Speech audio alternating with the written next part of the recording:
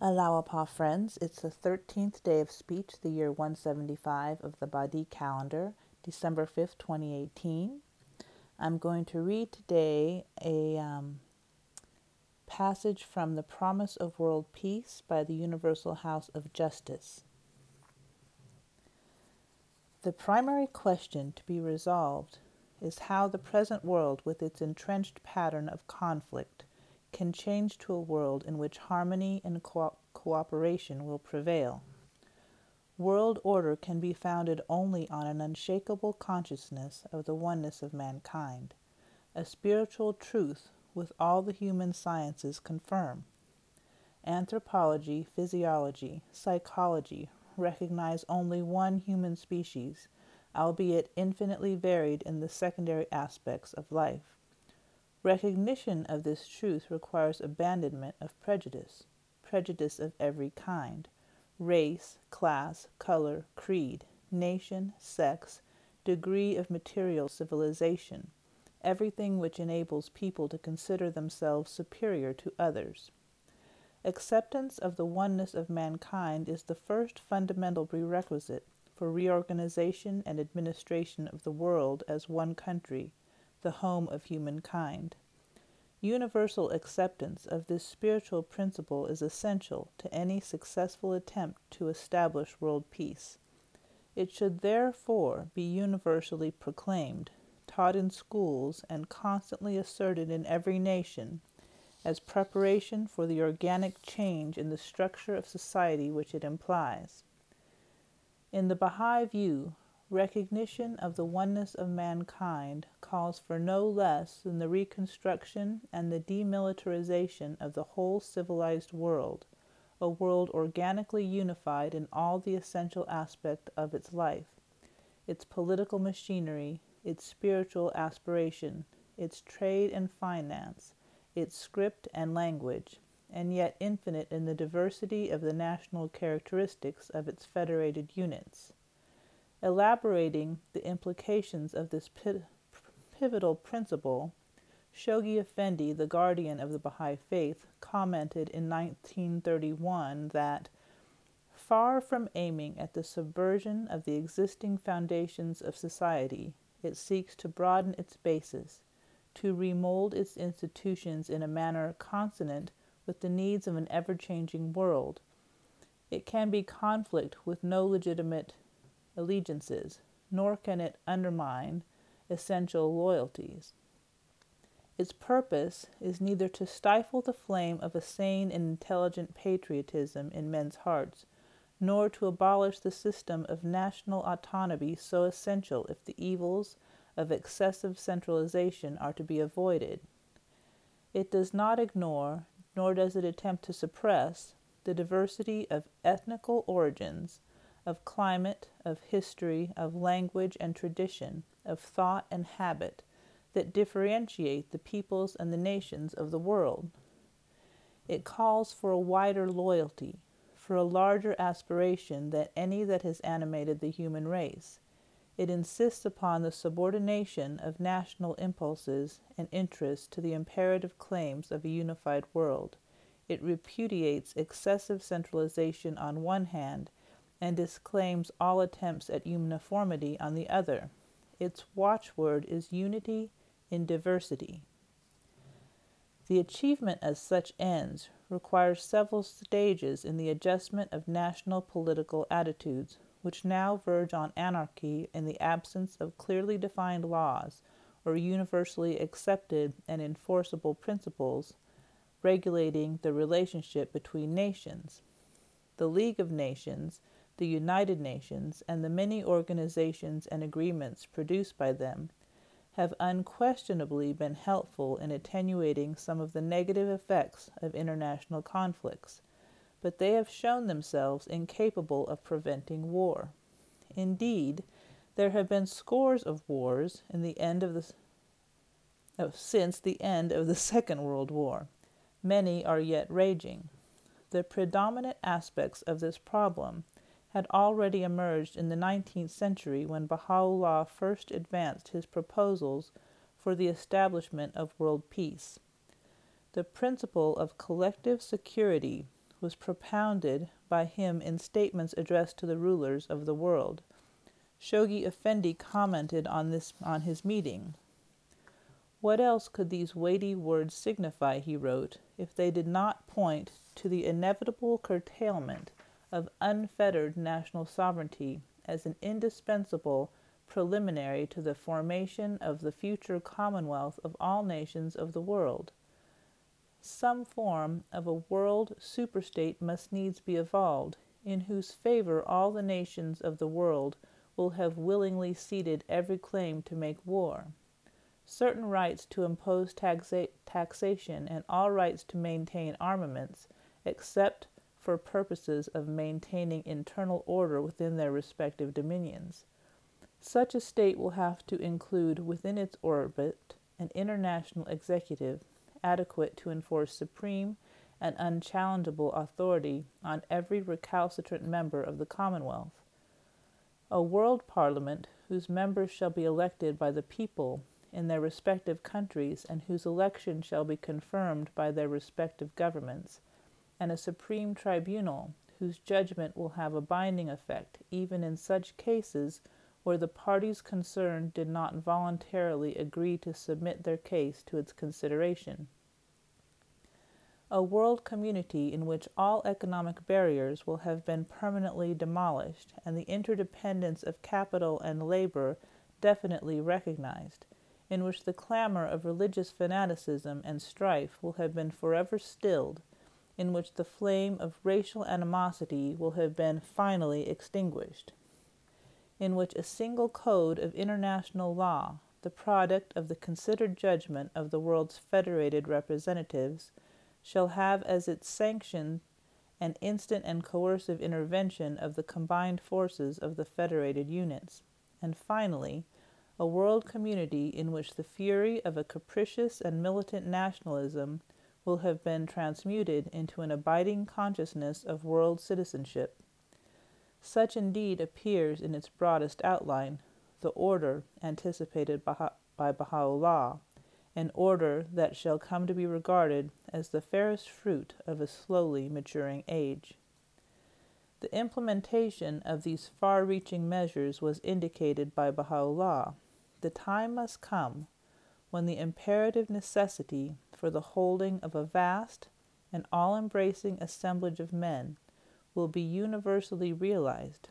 The rulers and kings of the earth must needs attend it, and participating in its deliberations must consider such ways and means as will lay the foundation of the world's great peace amongst men. The courage, the resolution, the pure motive, the selfless love of one people for another, all the spiritual and moral qualities required for effecting this momentous step towards peace are focused on the will to act, and it is towards arousing the necessary volition that earnest consideration must be given to the reality of man, namely his thought.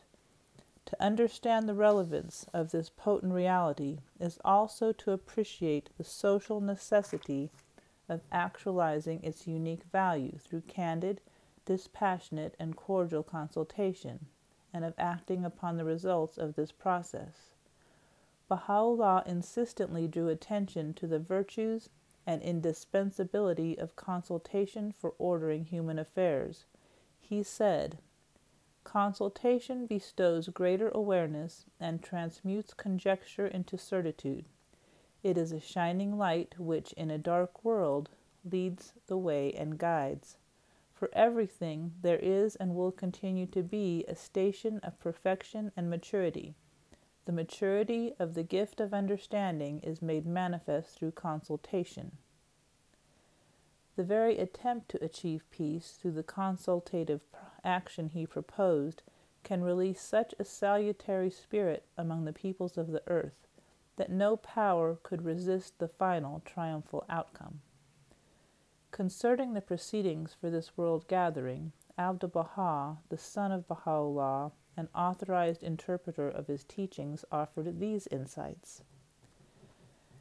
They must make the cause of peace the object of general consultation, and seek by every means in their power to establish a union of the nations of the world. They must conclude a binding treaty and establish a covenant, the provisions of which shall be sound, inviolable, and definite. They must proclaim it to all the world and obtain for it the sanction of all the human race. This supreme and noble undertaking, the real source of the peace and well-being of all the world, should be regarded as sacred by all that dwell on earth. All the forces of humanity must be mobilized to ensure the stability and permanence of this most great covenant. In this all-embracing pact, the limits and frontiers of each and every nation should be clearly fixed, the principles underlying the relationships of governments towards one another definitely laid down, and all the international agreements and obligations ascertained. In like manner, the size of the armaments of every government should be strictly limited, for if the preparations for war and the military forces of any nation should be allowed to increase, they will arouse the suspicion of others.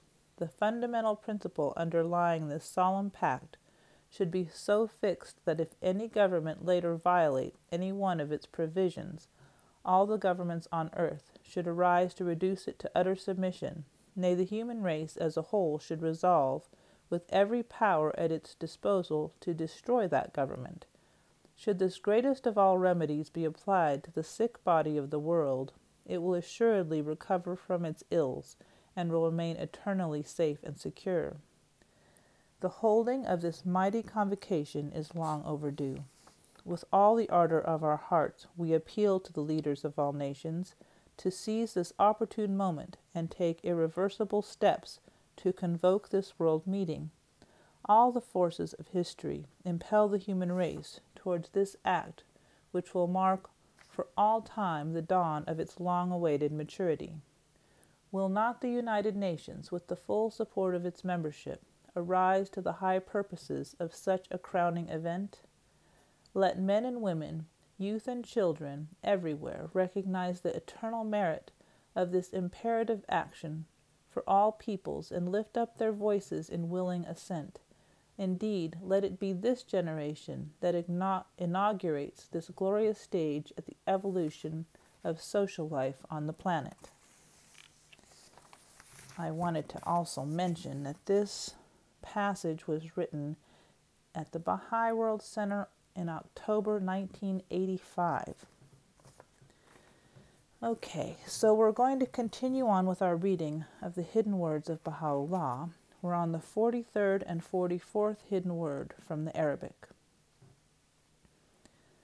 O Son of Being, make mention of me on my earth, that in my heaven I may remember thee.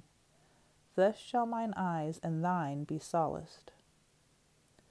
O Son of the Throne, thy hearing is my hearing. Hear thou therewith, thy sight is my sight. Do thou see therewith, that in thine inmost soul thou mayest testify unto my exalted sanctity, and I within myself may bear witness unto an exalted station for thee. I'm going to close today with a prayer from Prayers and Meditations by Baha'u'llah. In my copy, it's on page 121 through 122. Magnified be thy name, O Lord my God, inasmuch as thou hast inclined mine ear to thy voice, and called me to thyself, and opened mine eyes to gaze on thy beauty, and illumined my heart with thy knowledge, and sanctified my breast from the doubts of the infidels in thy days. I am the one, O my God, who lay fast asleep on his couch, when lo, the messengers of thy manifold mercies were sent down upon me by thee, and the gentle winds of thy loving kindness blew over me, and roused me up, and caused me to set my face towards the sanctuary of thy knowledge, and to fix mine eyes upon the splendors of the light of thy face. I am but a poor creature, O my Lord. Behold me clinging to the hem of thy riches. I have fled from darkness, and from the waywardness unto the brightness of the light of thy countenance. Were I, and to this thy glory beareth me witness, to render thanksgiving unto thee through the whole continuance of thy kingdom and the duration of the heaven of thine omnipotence, I would still have failed to repay thy manifold bestowals. I implored thee, O my Lord, by thy name, the ever-abiding, and by thy name which thou didst ordain to be the most great instrument binding thee to thy servants, to grant that I may flee for shelter to thy door, and speak forth thy praise. Write down then for me, in every world of thine, that which will enable me to enter beneath thy shadow and with the borders of thy court. Thou art verily the Almighty, the most bountiful, the most exalted, the ever-forgiving, the most generous. Thank you very much for listening to this episode of Scattering Angels. I hope to have you back for the next episode, which I hope will be on Friday. Have a wonderful, happy, and joyous day. Thank you.